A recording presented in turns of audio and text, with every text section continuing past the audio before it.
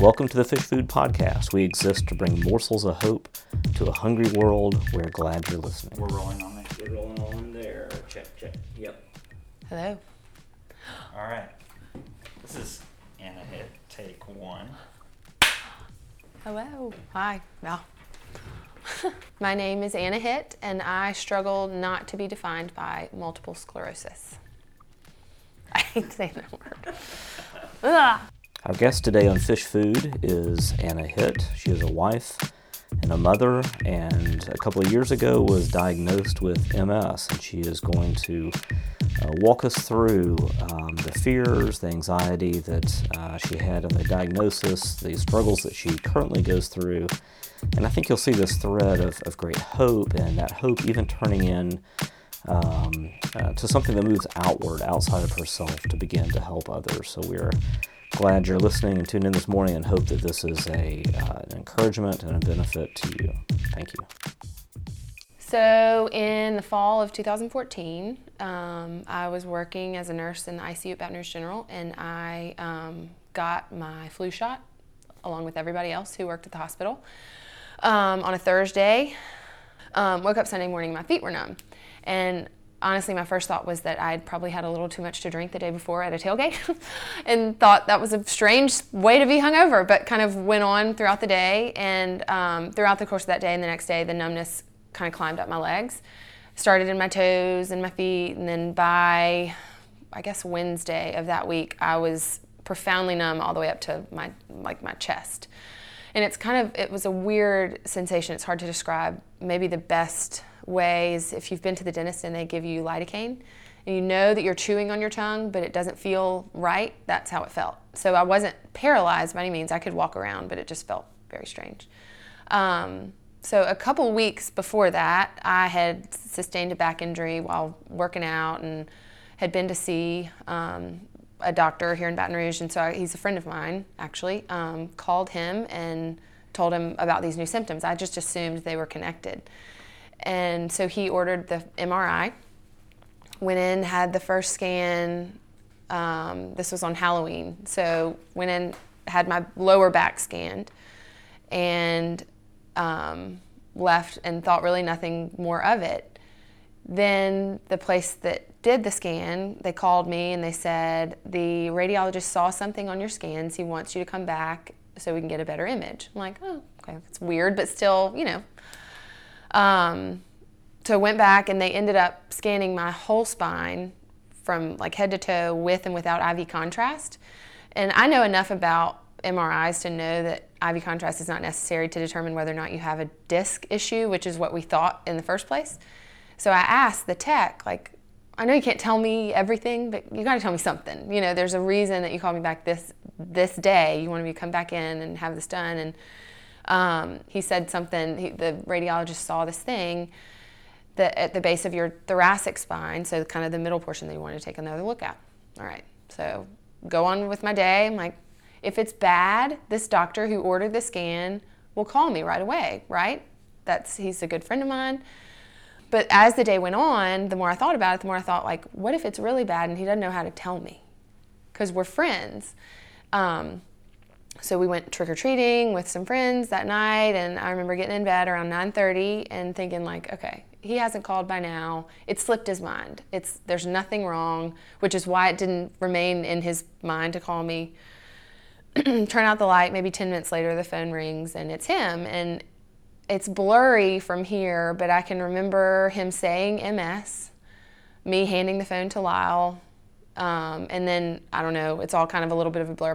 We called my parents, they came over, and he showed up with coffee at like 10 o'clock on Halloween night, and kind of ran us through the results of what the scans looked like. They were indicative of light-enhancing lesions, so they would light up like a Christmas tree with IV contrast. And I remember he sat and prayed with us, and then told me that he had already called the neurologist who I would see the following Monday morning. And I went to work the next day. I was working in the ICU, like I said, at the time, and I recently went back and looked at a journal entry from that time, and can remember being really thankful for having that job, Because as scared and as overwhelmed as I wasn't dying. And I had to go to work and watch people really suffering. So the timing of that was something I was thankful for. So anyway, that was 2014 in October. The next couple months were full of testing. I had labs and more scans and a lumbar puncture and all kinds of crazy stuff. And then finally, at the beginning of December, I was officially diagnosed, which was a nightmare, as you can imagine, but it was a little bit of a relief because it was like, at least now we know and we can move on. And so that was the initial diagnosis part of it. I've been through a couple different treatments and had one more super scary flare-up since that initial one. But so that's kind of where we are now. I guess it's just really hard to stare fear in the face, right? And I've been tasked during the season with going into damages specifically and this may be related, maybe not, but my neurologist believes that the trigger that caused that first flare-up was my flu shot. Flu shots don't normally do this to people. I still recommend that everybody get them. But it kind of sent my immune system into overdrive, which then shoved us into this weird category of people who make claims in a vaccine injury court. So we have, in this federal court in Washington, D.C., this lawsuit based on this injury that I sustained. And the attorneys have given me that task to write out damages, right? So from a pain and suffering standpoint, what does it look like in your life on a daily basis? And I guess the simple answer is that most days I don't really think about it. I try not to. I function better that way. But the one that I come back to more often than anything is fear. I think before this, I never thought about my health. I didn't think about what could happen or what might happen. You know, it's just not a thought that most people engage regularly. I was able to do what I wanted to do whenever I wanted to do it. I was strong. I was able. I didn't have to wonder if a headache was just a headache or if it meant something else. So I think the biggest thing for me when I go down that road is just being afraid. It's a strange thing to be confronted with at 33 or at 28, you know, when it happened, knowing what will likely lead to my end one day. That's a weird thing to know. It feels unfair to know that. My little girl doesn't know that her mom is sick. You know, feels unfair to her. It feels unfair to my husband. So yeah, I think just fear. For that first night, the first phone call that I got when when Chambliss said, you know, the radiologist believes it looks like MS, the only person I knew at that point with that diagnosis has always been in a wheelchair. I've never known her to walk. She's a precious, sweet mom of one of my dear friends growing up, and so that was the image that immediately popped into my head. It was the only one that I had. I didn't know anybody else with that diagnosis. So that's what my kind of grading scale was from the get-go. As far as Googling anything, I'm probably the least informed nurse you'll ever meet on this specific diagnosis for a couple of reasons. The primary one being, or very early on, my older brother told me a little snippet about Google. He was like, nothing that's put on Google is just vanilla. The extremes show up on Google, right? The really bad ones or the really good ones. You're not going to see the people who just have it and walk on.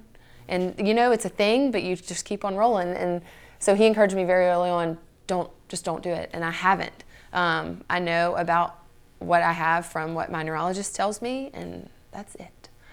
I think one of the big negatives that comes in just from worldly or just encountering people, everybody's got a story, everybody's got a friend, Some of the stories are good ones. Some of them can be encouraging, and some of them, while not meaning to, maybe just to reach out and make a connection, people try to share, which I can appreciate and understand where it comes from.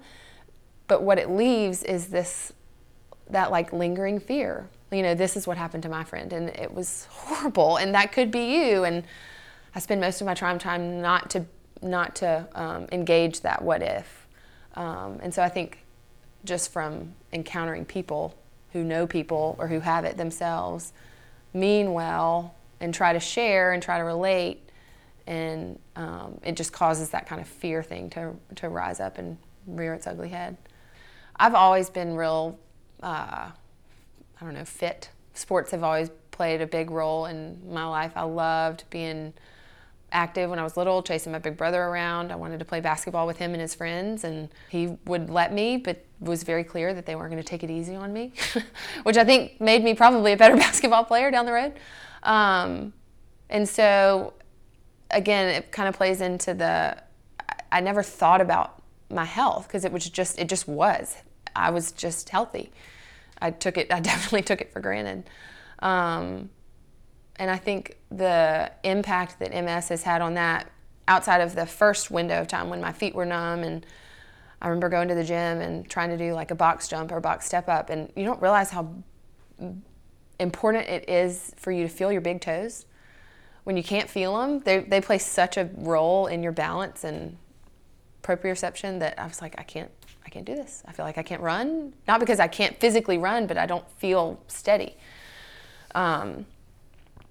But outside of that, most of the time, we kind of take on the attitude of waking up and going, what can you do today? Can you feel your feet today? Yeah.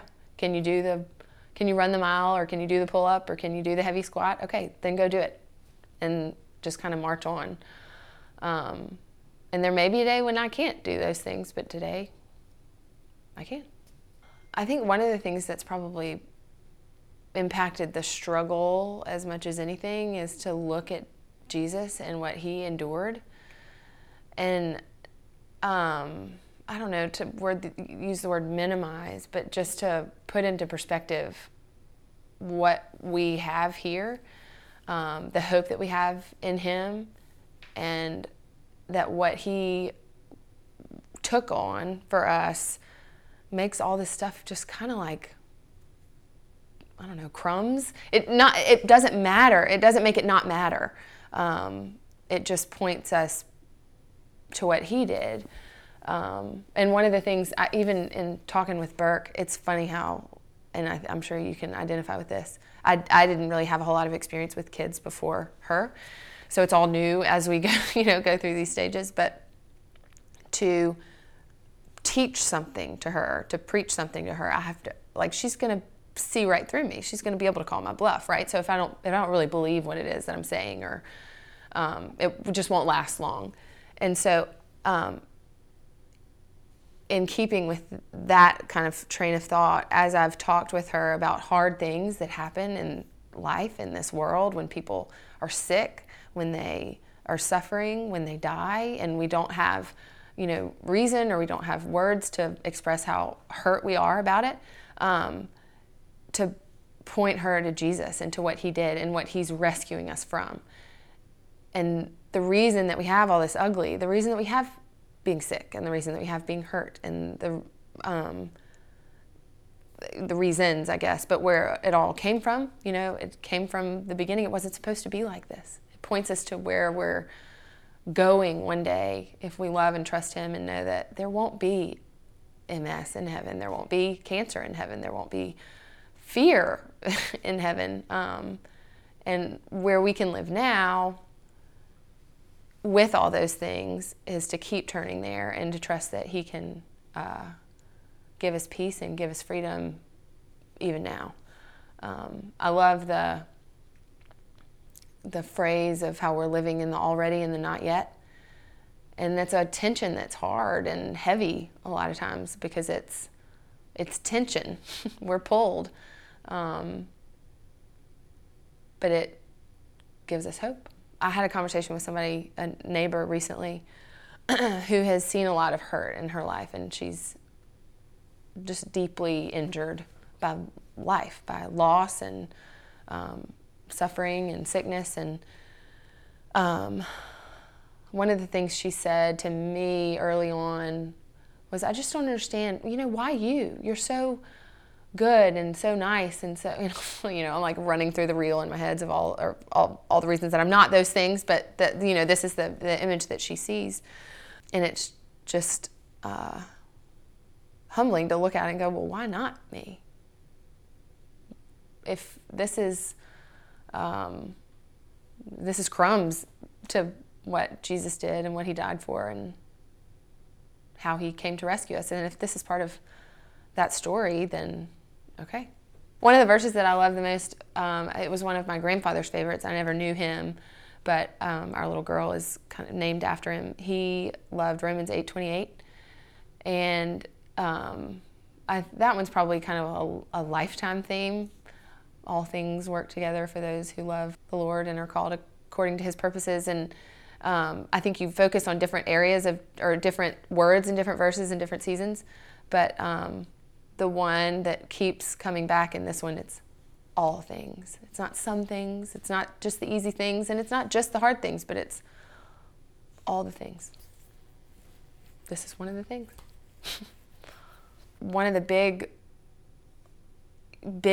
moments where you can't help but see God's hand was when in the summer of 2017, so we had our little girl was born in the fall of 2016, and after she was born, I didn't jump back on another treatment because I wanted to, have time to breastfeed and just be off of it for a while. And they actually said being pregnant is good for people with MS because your body goes into this natural kind of immune suppressed state to protect the growing baby. Which I was like, that's great. I didn't know that. But after the baby's born, they have seen, and it's true, that your immune system can kind of come roaring back. So I'm working in a job that I didn't love, doing marketing for a home health company, and I was calling on this one specific neurosurgeon on this Monday morning. And I'd never met this man before, but had, met with his assistant once or twice. Anyway, long story short, I ended up having an all-out seizure in the neuromedical center in Baton Rouge. I get, tossed into the ambulance and taken to the ER, and throughout the course of the day, we're talking about what happened, and it, it's terrifying. I think more for everybody else than for me because I wasn't really aware of what was going on. But after that day, as the kind of weeks passed, we just talked about how there's no way to understand that and to look at what happened without acknowledging God's provision. I was in a job that I didn't like, really. I would have had no other reason to be in that office on that Monday morning but for that job. And when you look at the list of all the other things that could have been happening, all the things that I wasn't able to do afterwards, like bathe my child alone, cook alone, drive a car, all the things that could have been happening when that happened, that I was just so taken care of and guarded. And it was scary, obviously, but we were never without covering. It's really, I didn't believe, I don't think that Jonah was real. I didn't believe that the Ninevites were real people. Sorry to all of my Bible school teachers growing up, until I had to become one of them to tell the story in Vacation Bible School. And it's remarkable how much teaching children has humbled me and made me go like, do you really believe what you're saying you believe? To break it down and to bring it to a 3-year-old and go, but that's what he wants us to pray about, that too. Those little, all the things. He wants us to bring him to him and cry to him and celebrate with him. Jesus died for all of that. So it's not been without its challenges, for sure. There have been really ugly seasons I can remember, there were 2 weeks, one in 2018 and one in 2019, where I did this really intense treatment for MS. It's an IV infusion it's kind of like chemo that just like knocks out your immune system and resets it, or at least that's the theory. And so I had the treatment, and it was okay. I mean, it was not great, but it was what it was. And then I'm homebound for like 6 weeks after it because my immune system's shot, right? And so in that season, I can't go anywhere. I can't go to the grocery store. I can't bring my little girl into or out of her school. I can't go to church. Just think about all the things that you do. I can't get my own gas, and in that season, I obviously desperately needed the help of people. And it was through that season that I learned how desperately I wanted to not need people's help. I can remember specifically calling on a friend who is a dear friend who goes to my church and has prayed with me and has walked with us through these dark seasons, asking her to, pick something up at the grocery store for me. And there was almost a physical pain response to asking that question. I've learned through that about my pride and how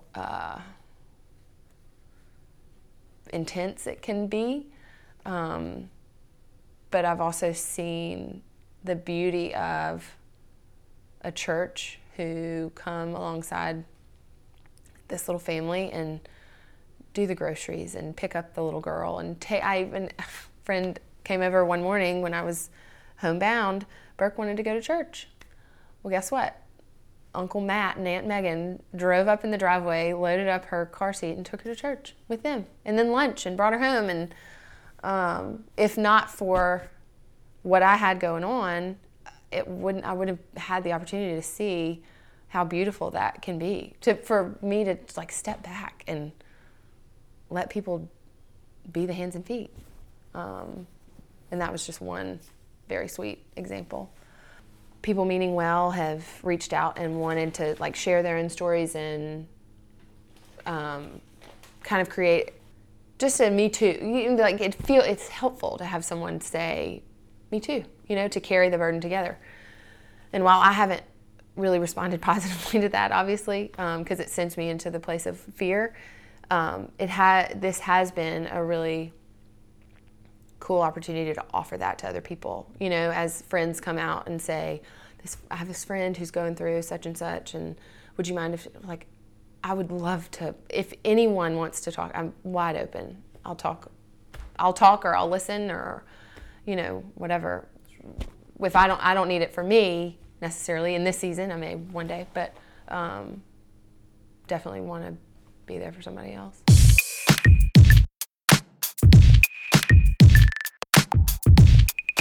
Thank you for listening to this episode of Fish Food. If you'd like more information or to hear other episodes, please either search Spotify, iTunes, wherever you listen to your podcast of Fish Food. Also, go online to www.fishfood.me. That's fishfood.me.